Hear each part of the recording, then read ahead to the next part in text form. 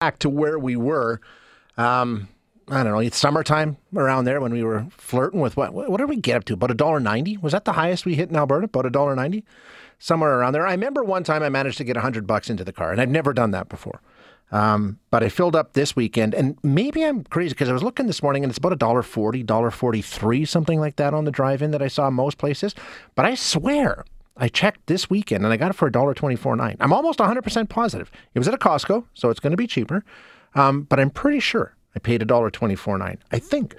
So the relief obviously welcome when it comes to the price at the pump. But no such relief at all when it comes to the price of diesel. It remains incredibly high. We heard from one of our truck driving listeners yesterday who was in Ontario talking about some of the prices he's paying, well over $2. They're talking about $3 in the Maritimes. It's crazy. The average, almost $2.50 a litre in Canada right now. And as you know, it's an essential part of so many things that we rely on when it comes to trucking. Those trucks run on diesel. So the cost is ultimately going to end up, being on your bill.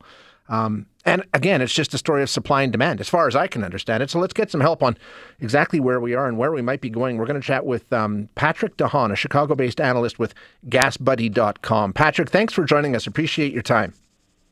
Thanks for having me. So, when we talk about it, really what it comes down to, as it always does, is supply and demand, right? So let's start, first of all, on the demand side of that equation. It's very high. There's been no slowdown in demand for diesel. Well, it certainly has been recovering after COVID has hit, right? A lot early in the pandemic, a lot of goods stopped moving for a while. Companies didn't know if they were going to sell through anything. Stores were closed. The hours were extremely limited. And so demand was very low for diesel and gasoline during the parts of early COVID, which caused some refineries, including the Come By Chance refinery, speaking of the Maritimes, to shut down permanently. And that was prevalent coast to coast across Canada and the U.S. and globally. Refineries were shutting down. Then as we started to see reopening, demand started to perk up. And then all of a sudden, demand went through the roof. That is, Canadians were buying everything, and everything was moving via trucks. And so, we had supply chain issues, shipping issues, port issues. And so demand was up. And refineries just had no time to quickly turn everything around. And some of those refineries were permanently shut down and being dismantled. So, here we are, that demand has exceeded supply, and diesel even more so now in the winter. Canadians and Americans heating their home with heating oil, right? So demand is going up as temperatures cool down, and we're just feeling it on all fronts when it comes to the price of diesel. Really are. So, Patrick, some of the refineries that have closed down, obviously that's going to crimp supply, there's no question. But in terms of ramping back up, it's been a while now that we've seen things picking up, and we're still seeing diesel remain stubbornly high. Is there any relief in sight? Well, maybe just a little bit of relief. Oil markets have cooled off slightly this week, and the price of diesel on the wholesale level has gone down. So there could be and should be some measure of relief.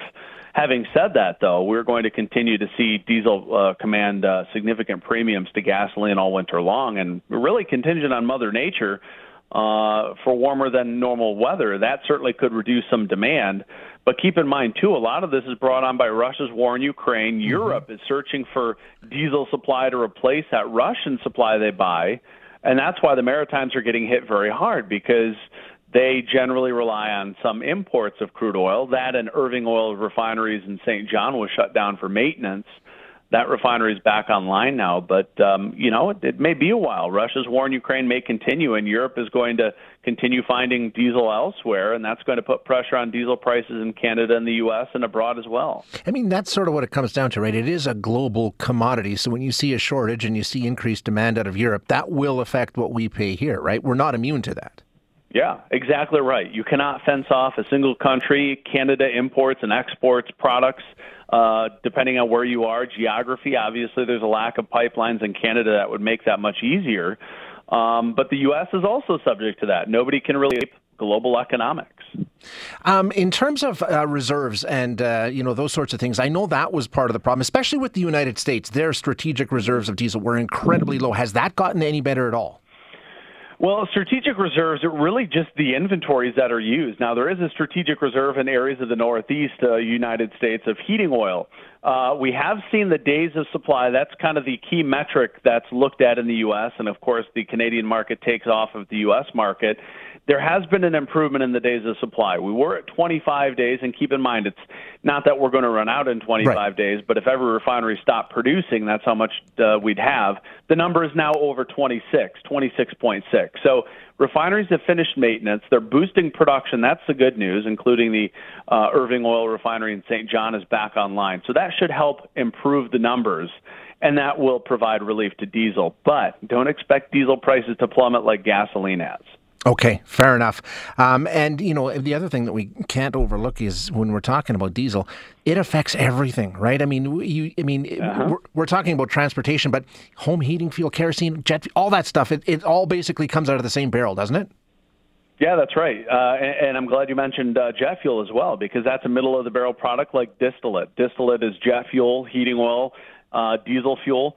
And so all of that is extremely limited. And to add in as well, some refineries, especially in the States, the government there has been incentivizing converting to renewable diesel fuel, which also limits the amount of output compared to traditional. So that's been part of this as well, is that some refineries have made the transition. As the Come By Chance refinery seeks to go renewable as well, that hampers the output of the amount of diesel. Gotcha. Okay, so maybe some relief in sight, but there's so much uncertainty, right, Patrick? I mean, that's the thing. We just have to wait and see because there's so many forces at play here. It's really, really tough to predict. Yeah, exactly right. If we get a colder than normal winter, if the Russian war in Ukraine, if that deviates, we could see a lot of differences. Or if a refinery that's key to the area goes down, that could unexpectedly cause price disruption as well. Okay. Patrick, great stuff. Thanks so much for being here today. I appreciate it. Thanks for having me. That is Patrick DeHaan, who is a Chicago-based analyst with GasBuddy.com. Hi, it's Shauna, and I might be a bad parent because my kids think French fries are vegetables. Hey, it's Ryan, and I might be a bad parent because I went out for wings when my wife was in the hospital after giving birth. Johnny here. I might be a bad parent because in my house, the tooth fairy gives pocket change. But we're not alone. Len emailed us and said his 6-year-old daughter's Tarzan moment going from love seat to lazy boy by curtains made him more proud than any dance recital. And Andy left his 2-year-old at the rink. All right, guys, I'm sure we're not alone. Like Andy's kid. For stories and confessions like this, make sure you check out our podcast. It's called Bad Parents, and it's available wherever you get your podcasts. I left a glove at the rink.